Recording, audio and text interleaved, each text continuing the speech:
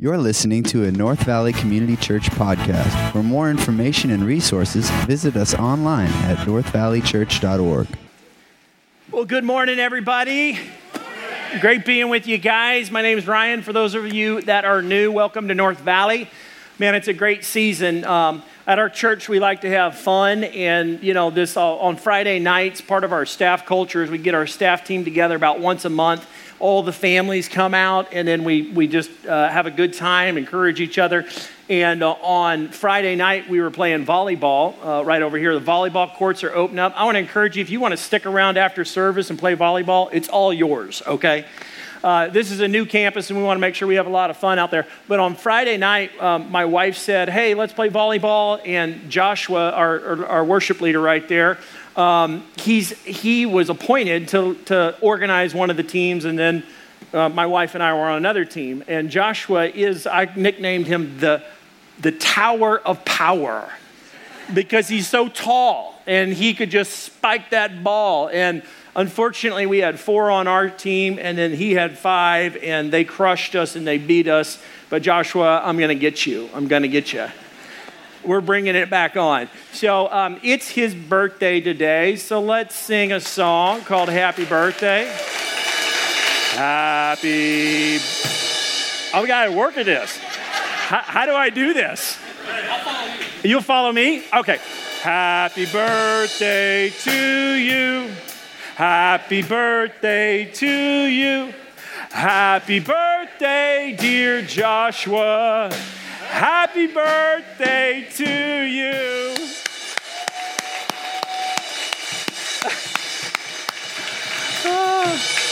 That was fun. Now I know what those guys feel like on those talk show hosts. They have the drums going, boom. That was funny. Okay, this morning what we're going to do is, before we jump into God's Word together, I want to give you an announcement and say thank you. Look, we bought a big fixer-upper, and, this used to be a bar, a wedding venue, a restaurant, all that stuff, and we've been on campus, and you guys have been doing a good job cleaning it up and working together. I want to thank you for that. And then also, you guys gave financially because our student ministries, our kids program, and our children's ministry grew, and so we built some outdoor spaces. And I just want to say we hit our goal. You guys gave generously. I want to say thank you. Can we celebrate that? Okay, so excited about that. But here's what I want to do. I want to invite up my wife, Leslie. She's going to be a part of today's message. So will you give her a big round of applause for me? All right. And so this morning what I thought is let's just start standing, sweetie. Yeah. And so there's 3 kinds of marriages. And the first kind of marriage, not the first marriage. Hopefully you don't have 3 different marriages. But so the first kind of marriage is the face-to-face. And in a face-to-face marriage, why don't you describe what that's like for us when we're in a face-to-face experience in our marriage? What does that look like? Well, face-to-face is ideal. This is when we're doing really good, experiencing friendship, intimacy. Things are going good. Yeah, so practically you're having a date night. Practically you're taking time out of every single week to invest into the relationship. And if you tell ladies to go cultivate friendships, what do? They invite their girlfriends to coffee. And they sit at the table and they look at each other and talk, oh, I can't believe you feel that way. Oh, I understand. And guys don't do that as much. Guys are like, let's go do something and we might be friends. Most guys have relationships in work because they're working together. But in marriage, you've got to have face-to-face. And so the marriage is so crucial for us, for Leslie and I, to get a weekly date night every week. And most of our date nights are at home. They're not out to eat or whatever, but we have to have week-to-week connection time. And so that's at a bare minimum. Face-to-face is intimacy, connecting, talking, sharing, all that stuff. It's the more feminine side of Pastor Ryan. Got to do the face-to-face. Then there's the what? The shoulder-to-shoulder. Mm-hmm. Tell us about this. Shoulder-to-shoulder is when maybe we're in the trenches and we're slugging it out and working hard. Life is busy, raising the kids, and we're experiencing the friendship, but maybe not the intimacy. Yeah, and so as a young family, you're raising kids, empty nesters, you're trying to scatter your time out with grandchildren and kids. You're in working environments. You have two working spouses. They're shoulder to shoulder. And life is hard. And God promises to meet us right in the middle of it. And so you got to go shoulder to shoulder at seasons. But if that's all you got in your marriage, you're going to wear out and burn out. And then there's the worst, and this happens, it has happened in our marriage before, is where we feel like we're back to back. And back to back is when you feel like you're enemies. Mm-hmm. There's unrepented sin. You're not dealing with the issues. And you feel like roommates, and you're doing your thing and she's doing her thing. And so why don't you share a little bit about that? Yeah, you're not experiencing the friendship. Sometimes you might feel like you don't like the other person. Back to back's not fun. It's not fun. No. All right, so let's look at God's word together. And so what we're going to see here in God's word is that the Apostle Peter is actually going to challenge the wife and challenge the husband to understand the biblical roles and the biblical responsibilities in the marriage. It's what I'm calling marriageology. You got to study it. You got to learn it. I've been married 16 years. Yes, I got that right. 16 years, and I'm still learning. She told me some stuff last week, and I was like, that's you? That's you? That's what you think? I was like, I did not know that. And so what we want to do as a church is the Word of God has the final authority over every man, every woman, every child, over our church. And so the Scriptures give definition and direction to how we do this thing called marriage. So here's the deal. If you're single, this is a biblical vision for manhood. This is a biblical vision for womanhood. You've got to understand this is how God ordains and structures and calls families to be built together. He says this in 1 Peter chapter 3. He says, likewise, wives, be subject to your own husbands, so that even if some do not obey the word, they may be won without a word by the conduct of their wives. They may be won without a word when they see your respectful and pure conduct. The Apostle Peter is challenging wives to be subject. That term is a challenging term, and it really means to be, let me make sure I look at my notes, is to place under rank. It's a military term. And you think, oh, snap, ladies. You're thinking, I don't know if I want to be in a marriage relationship where it's like a military term. But the Lord is trying to structure order in the household. And the Apostle Peter is challenging wives to be subject to their husbands, that affirming the idea that the husband needs to have spiritual authority and direction. Now, here's the deal in this context. This is specifically, he's writing to husbands that may not be Christians. And he's encouraging the wives, even still, be subject to your husbands. But he gives an illustration in saying that they might not conform to the word, that is the gospel, but they can be won over to faith in Christ through the personal conduct of the wife. Years ago, Leslie's older sister, Christy, she became a Christian when she was, what was the life event in her life? She had kids. She had kids, and she had kids and decided, you know what, I'm going to come to church. I'm going to give my life to Jesus. She became a Christian, and meanwhile, her husband was not.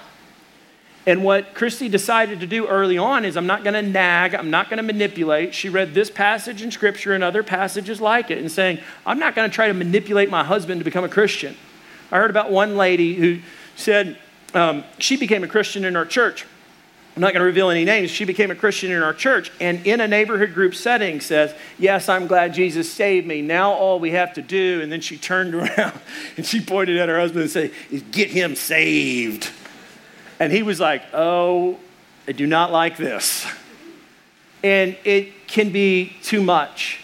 And what the Apostle Peter still says is there's an importance to be subject to your husbands. So for a non-Christian husband, ladies, those of you that are Christians, you got a non-Christian husband, my encouragement to you is don't manipulate them. You don't have to turn on the Christian radio and say, this is all you're going to listen to. I hope you're listening. You just be a Christian. You just be a godly, good Christian lady. Love him. Encourage him to lead. Encourage him to make decisions. As long as it doesn't violate any biblical principle or truth in Scripture, you're to follow his lead. In church history, St. Augustine, he came to faith in Christ because his mom was a really strong Christian. Ultimately, God had all the sovereign plan and purposes in his life, but his mom, Monica, was a godly woman, and he writes in his journals, Confessions of St. Augustine, about how the power of his mom's faith, Monica, not only won him to faith in Jesus Christ, but also Augustine's dad. And so the apostle tells us, Apostle Peter is not just giving some cultural advice, but this is rooted in Christian theology. The apostle Paul says the same kind of thing in Colossians. He says, wives, submit to your husbands as is fitting in the Lord. Wives are submit to their husband as fitting in the Lord. We both, as a husband and a wife, both need to submit to Jesus Christ. And as Leslie submits to me for direction in understanding and where God's calling our family, it's as doing it unto the Lord. So this idea of biblical submission, Ephesians 5:22 through 24, the Apostle Paul says the same and affirms Peter's idea. And he roots it in Christian theology again. He says, wives, submit to your own husbands as to what? The Lord. For the husband is the head of the wife, even as Christ is the head of the church, his body, and himself its Savior.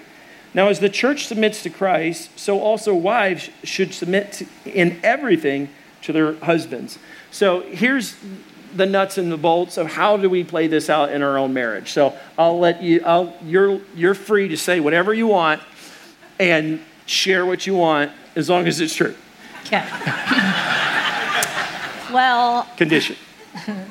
You might think that submission for me, submitting to Ryan, could be easier because he's a godly man and he's a good leader, but I would like to argue that submission is never easy.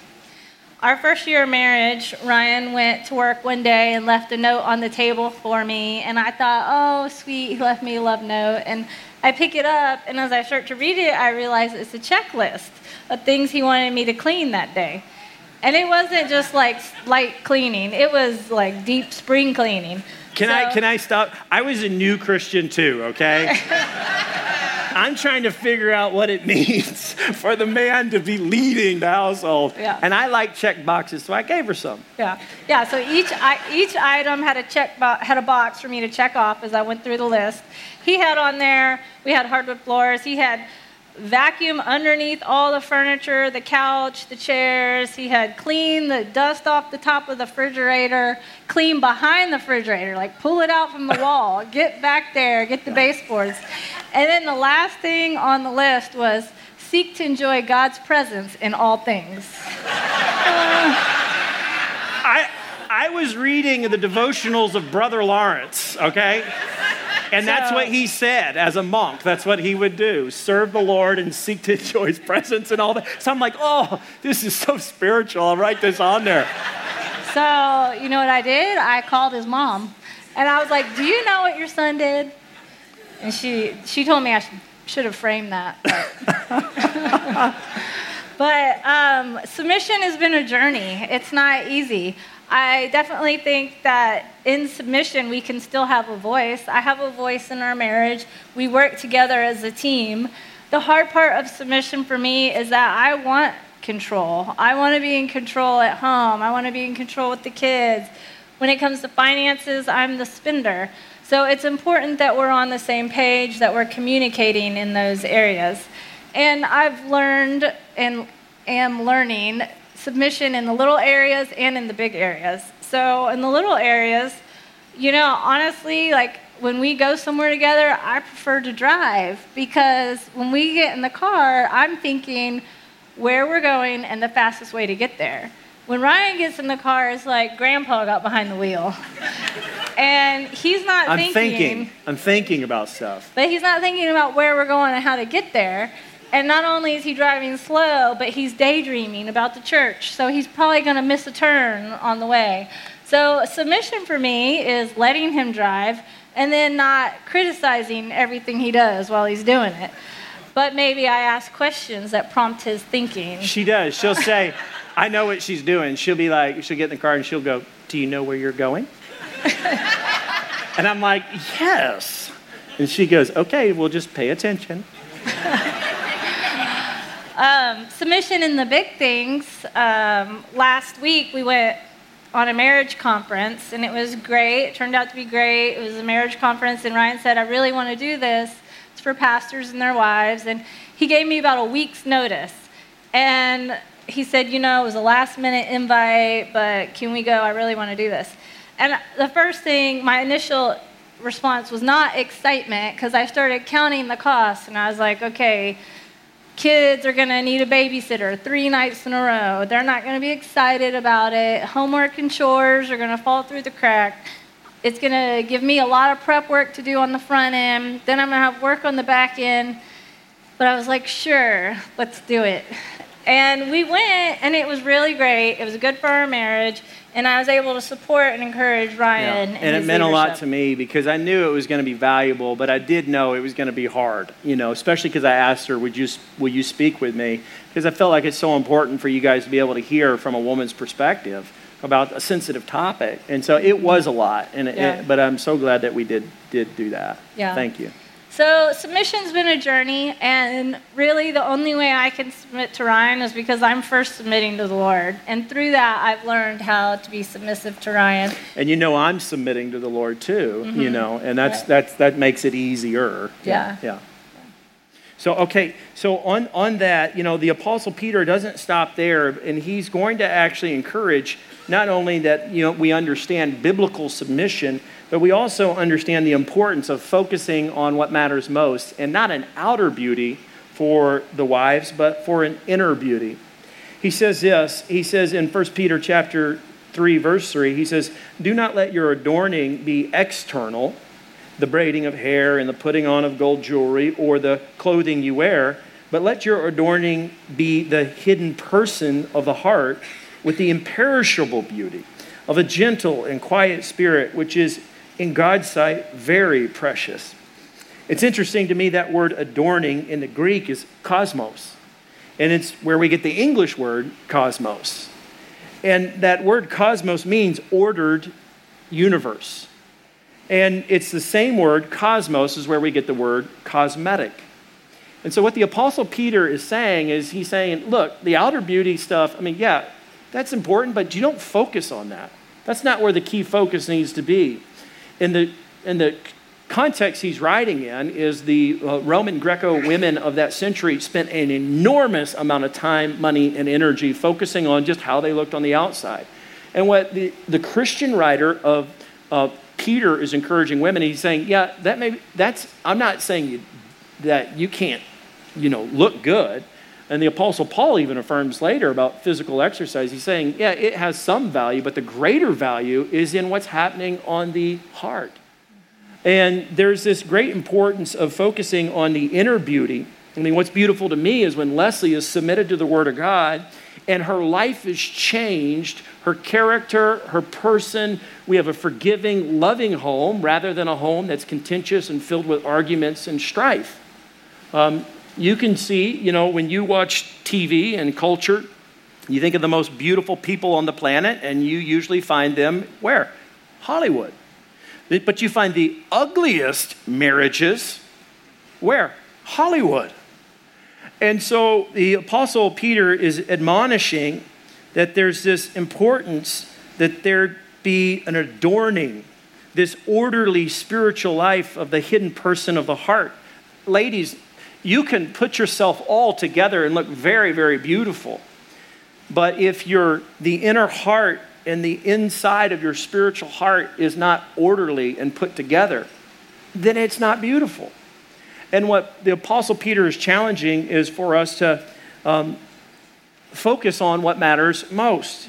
He gives an example in verse 5. He says, "For this is how the holy women who hoped in God used to adorn themselves." He says, by submitting, look, you become orderly, you become beautiful by submitting to their own husband. Specifically, the Lord had, verse 6, it says, as Sarah obeyed Abraham, calling him Lord. Now, I don't think I'm going to get away with Leslie calling me Lord. No, I'm not going to call you Lord. But the idea of Sarah calling him Lord was that it was a title of honor and respect. And the Lord had promised Abraham that they were going to have a child, and at first they just kind of laughed about it. And then Sarah's like, all right, I respect you, Abraham. I put my hope in God, and I'm going to trust and follow your lead. And then it says, Peter is writing to a group of women who were, in the first century, oftentimes socially outcast because they were Christians. And he says this, and you are her children, meaning you're part of the believing family, the believing community. If you do good and do not fear anything that is frightening. Specifically, he's trying to encourage the ladies that they don't need to live a life of fear. Even though they're going to be called to live radically different, they may be ostracized by not participating and living the life like non-Christians are living. But he's saying you need to live a life of faith. And so the importance here is very for us to understand as husbands, we need to value the inner beauty more than the outer beauty. And if all I do is affirm Leslie's physical body and her looks, then what happens when we get older and our bodies change? The focus needs to be on the inner beauty. So how does that play out for us in our marriage and for you? Well, the older I get and the longer I'm married, I've realized that outer beauty is fading and fleeting, and it's really godly character that sustains our marriage. We got married at 24, and at 26, I was pregnant with twins, and I felt like my body changed overnight. I went to the doctor a month after they were born for the follow-up, and I said, I have these lines on my stomach, and they're not going away. What can I do? And she said, oh, honey, those are stretch marks, and they're never going away. And I said, oh, no, not me. I'll do sit-ups every day until they're gone. I'll get rid of them. But sure enough, I haven't. They're still there. So the bummer was that Ryan's body didn't change. It wasn't until he hit 30 that his body started to change. There it is. I was thinking earlier she was going to say 40, but no, she said 30. I'm like, you've got your numbers wrong. Well, now at 40, it doesn't take much to pull a muscle, but growing old is hard. Proverbs says that beauty is fleeting, but a woman who fears the Lord is to be praised. When I was 21, I accepted Christ, and I wanted to know the Lord, to know how to live for Him and follow Him. And so I jumped in His Word, and I started doing Bible studies, and I was in small groups that facilitated studies through His Word. And that's been the fruit of that, has been the gentle and quiet spirit. Learning how to be a wife that's not nagging and constantly arguing and criticizing. Learning how to, when there's conflict in our marriage, learning how to go to the Lord and confess where I've sinned and made mistakes, and then turning to Ryan face to face and asking for forgiveness or extending forgiveness. And submission for sure through the Lord, and learning that through His Word. Yeah, because and what I would say is in our early years of being married, like our marriage wasn't that beautiful. Like I was a punk hellion kid who got saved and then tried to figure out how to be married to a wonderful, beautiful girl who was a brand new believer too. So we'd get into arguments, and like I'd go like, physical. Like I'm not proud of it, but like I punched a hole through my sheetrock, like my wall, because I was frustrated and didn't know how to do it. And I'm like, oh, that is so dumb. What did I do that for? And embarrassing, And then she would lock the door, and then we wouldn't resolve conflict sometimes for 3 days. And so when you look at that, like there's nothing beautiful about that. But what's beautiful, and I'm telling you this because I want you to believe this with all your heart, is what's beautiful is today, when I offend Leslie, I don't go like Hulk on anything. And I've never gone Hulk on my wife, but I don't do Hulk smashes in the house. I don't have to. I don't feel that anymore because I've asked God to change me. And the same thing with Leslie. Now, like when we get into an argument, she doesn't even shut the door and lock it. She will say, I need some space. And I'm like, no problem. No door needs to be shut. No door needs to be locked. I just back away. And then there's forgiveness, there's repentance, there's reconciliation. And to me, that is so beautiful. That is so redemptive. So, yeah, and physical appearance is important. Men are visual. I want to look attractive for Ryan and meet his desires and his needs. But that's not going to sustain our marriage. What sustains our marriage is godly character. Yeah. Thank you for sharing, sweetie. I love you so much. All right.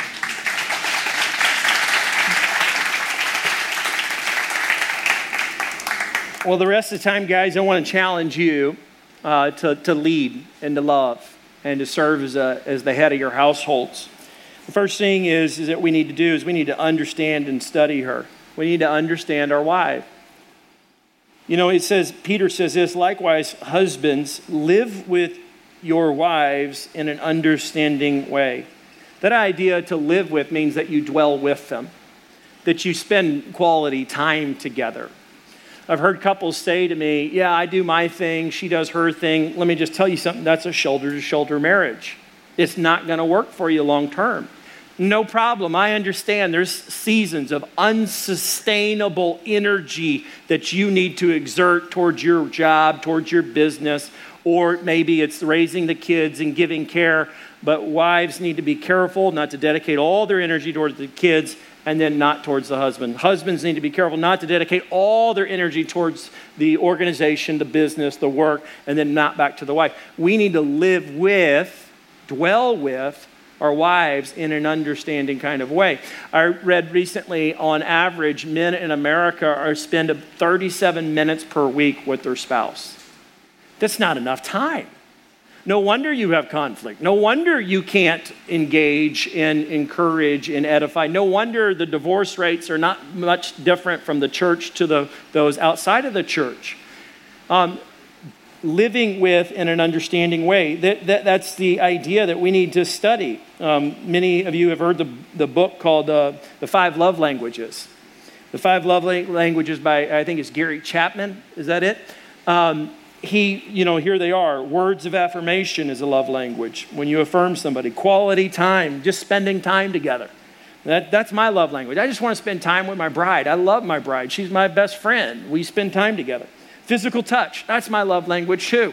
So I always want to hug her, kiss her, all that. I'm physical touch. Then there's acts of service, doing things for one another, caring for one another through giving somebody, helping somebody out, helping out around the house or whatever. And then there's gifts. Well, for Leslie, hers have changed. I've been married now 16 years, and what? I asked her the other day, we're not I just did this act of service for you. Wasn't that good? Didn't that earn a couple points? Because, I feel like I do think marriages, they have a point system in some regard. And I'm like, did that not earn a point? And she said, no. And I said, what? And she said, well, my love languages have changed. And I said, huh? Your love language? Nobody's love languages change. She said, mine did. And I said, okay, well, what are they? And she said, mine are now words of affirmation when they used to be acts of service. How do you know that unless you work, live with, dwell with your wife in an understanding kind of way? You got to do that. You got to study them. Not only that, but we also are not called to just understand and study, but also called to protect. Husbands, you're the protector. You're the provider. You're the protector. You need to protect your spouse. And the Apostle Peter talks about acknowledging specifically some of the social challenges that were going on in the first century is that many of the women were being ostracized and they had a weaker influence within that culture. And he calls it, and he says, showing honor to the woman as the weaker vessel. He doesn't mean weaker intellectually. He doesn't mean weaker spiritually, not by any means. What he's referring to is the role and the responsibility and the influence that she has in society is not near as strong as the man has. It was a man-generated, centered culture. And he's saying that we're to show honor to the woman as the weaker vessel. We're to care for, nurture, protect, care, help in any way we can. Practically, guys, it's like looking at how are you going to protect your wife and from maybe her fears or her concerns. Does the family have the financial planning put in place? Or are the needs of the household being taken care of? Who locks the doors at night? Leslie, at night, she'll nudge me and go, did you lock the doors? Sometimes when I'm bad, I'm like, no, you lock the doors. But I get out of bed and make sure we have an alarm system, everything's locked up, she feels protected. When there's confrontation, say the cable guy overcharged us or whatever, and she knows it, and she says, I can't handle this conversation, I don't want to do this, will you call? I want to protect her from emotional harm. I want to protect her from things that will hurt her. The Apostle Peter challenges us that we're to show honor in this regard, and in doing so, we're protecting. Not only that, but we're to respect. He says that they are heirs with you of the grace of life, that we have an equal value in God's eyes, that we share in God's grace of the life that we have together, and that we're to work together in this life vision that we have in our marriage. And so in raising kids, Leslie and I, we're co-heirs in this grace of life, and we need to view life as a gift of God. You know, I said last week, but, you know, Dave Ramsey, I like what he says. You know, somebody says, how you doing? And he says, better than I deserve. Everything we've got is a gift of God's grace. The sun shining, the rain coming down and raining, and it's a gift of God's common grace. And as a husband and a wife, we're co-heirs in that. Leslie and I defer to each other. There is a mutual submission that I have to the Lord Jesus Christ. Leslie submits to Jesus Christ. And then I want to work this thing called life together with her. We got to acknowledge that. One of the importance, though, in understanding the incredible part of respect as a husband and a wife is to understand that God created men and women equal. Genesis 1:27 is kind of the foundation for understanding the value that each man and each woman has. The Bible says that God created man in his own image. In the image of God, he created him, male and female, he created them. There's something beautiful about a man, or let me not say that again, rewind. There's something beautiful about a female and the diversity and the creativity that she has. There's something great and wonderful about a male in his masculinity, and they're absolutely different. And the male and the female are to be respected and seen as equal in value. I kind of want to walk through the Genesis account to help you understand how God made man and woman, and they're equal in value but different in role. Genesis 2:18 through 20, it says, Then the Lord God said, It is not good that man should be alone. I will make him a helper fit for him. Now out of the ground the Lord God had formed every beast of the field and every bird of the heavens and brought them to the man to see what he would call them. And whatever the man called every living creature, that was its name. The man gave names to all the livestock and to the birds of the heavens and to every beast of the field. But for Adam there was not found a helper fit for him. Continuing on in verse 21. So the Lord God caused a deep sleep to fall upon the man while he slept, took one of his ribs and closed up its place with flesh. And the rib that the Lord God had taken from the man, he made into a woman and brought her to the man. And then the man said, This at last is bone of my bones and flesh of my flesh. She shall be called woman, because she is taken out of the man. Therefore a man shall leave his father and his mother and hold fast to his wife, and they shall become one flesh. The biblical vision for marriage is oneness. It's being united in one heart, one spirit, one mind, one flesh. That's the idea. And that happens when the marriage is consummated. And what God's calling for is this, is that we need to understand in our marriages, it's equal in value, but different in role. Marriage is a relationship between one man, one woman, one lifetime, and a vision for oneness. That when we come together, we are one. Sometimes people will ask and say, well, I talked to your wife about this situation, but what do you think? And I say to them, if she already told you, why are you asking me? Because when she's spoken, I've spoken. We're that close. The vision for marriage is oneness. And there's a respect that men, you guys need to have. She's not created at a lower value. It's just a different role. Lastly, we need to understand our vision for men in the households as husbands, specifically to serve. The Apostle Paul writes to the church in Ephesus and challenges us to understand that our Christian theology is at stake here. We've got to realize that the way we run the household reflects the way God works within the church. He says, husbands, love your wives as Christ loved the church and gave himself up for her. Jesus Christ laid down his life for his bride, that's the church, and husbands are to do the same thing. My model in focus as a husband for Leslie is sacrificial, loving leadership. So that means when it comes to areas of money, I want to make sure that my money reflects that there's a sacrificial investment into what she thinks is important to spend money on. When it comes to time, I'll sacrifice my time in order to honor whatever Leslie thinks is important. When it comes to making decisions, I'll come to her and say, sweetie, I've sensed this is what the Lord has for us, but I want to honor you and make sure I'm not missing anything. She's, by the way, called the helper, which is another name for the Holy Spirit. I think our wives are, sometimes we need to understand that their voice, their opinion, their ideas and their discernment is a gift of God, in much like how the Holy Spirit operates. So he continues on and says in verse 26, that he might sanctify her, having cleansed her by the washing of the water with the word. That means that the words that we say are to edify, cleanse. There needs to be forgiveness in our speech, love, affirmation. Verse 27, so that he might present the church to himself in splendor, without spot or wrinkle or any such thing, that she might be holy and without blemish. It's a high order. We're to love our wives and make them better. They shine brighter, they live better, they're spiritually healthy. That's a call for the husband to love the wife, to love and to lead. Serving is the essence of biblical headship. The Apostle Paul writes and says this, for the husband is the head of the wife, even as Christ is the head of the church, his body, and is himself its Savior.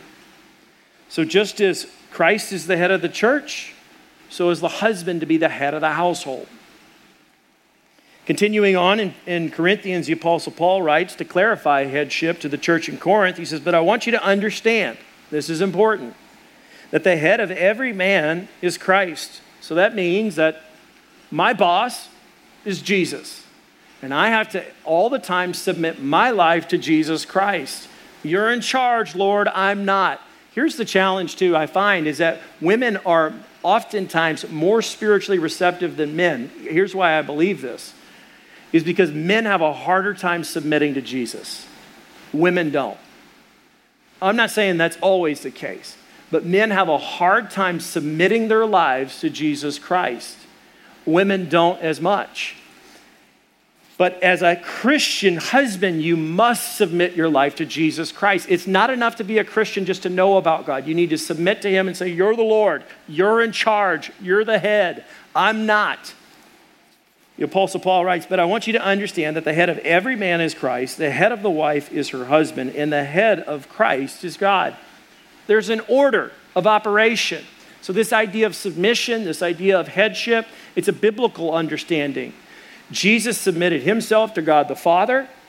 When he was in the Garden of Gethsemane, he said, hey, if this cup could pass before me, if there's another way that I don't have to go through this suffering, let it be so. But not my will, but your will be done. Jesus said, I came to do the will of the Father. I came to do his work. In the same way, there's this challenge that we have to understand that as a husband submits to Jesus Christ, the wife is to submit to the husband. But the essence of it all is serving. Look what it says in Matthew. This is the role of Jesus Christ. He says, even as the Son of Man came not to be served, but to serve, and to give his life as a ransom for many. Our challenge for men in this church is to serve. You serve everybody. You serve most your wife.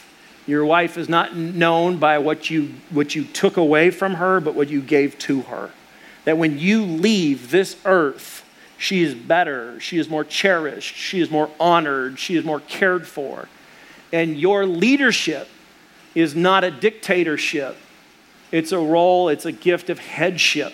And the responsibility and the judgment of how your household is doing is on you men.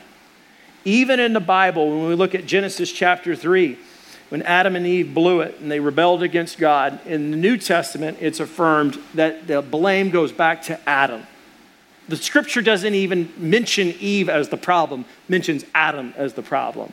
So the challenge is that men are called to lead. Ladies, I know how hard it can be to follow your husband's lead if they themselves are not submitting to Jesus Christ.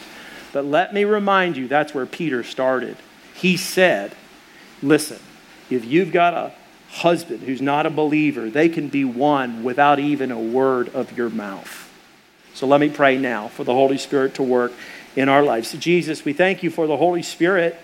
We thank you that you are our helper in this call to live out a life, Lord, that's in submission to you. I pray, Father, for the men in the room that have not yet surrendered their life to you and submitted to you, as Lord, today would be the day they would simply say, I put my faith and trust in you. You be the Lord of my life. I submit my ways to you, Father, and bring new life. Lord, I thank you for the gift of marriage and the privilege of it. I do pray, Father, that we would realign the areas in our lives that are not honoring and godly, and that we would take the scriptures and say, I want to take one more step, that my life would be patterned after this. In the name of Jesus, amen. Thank you for listening. To become a supporter of North Valley Community Church, give online today at northvalleychurch.org.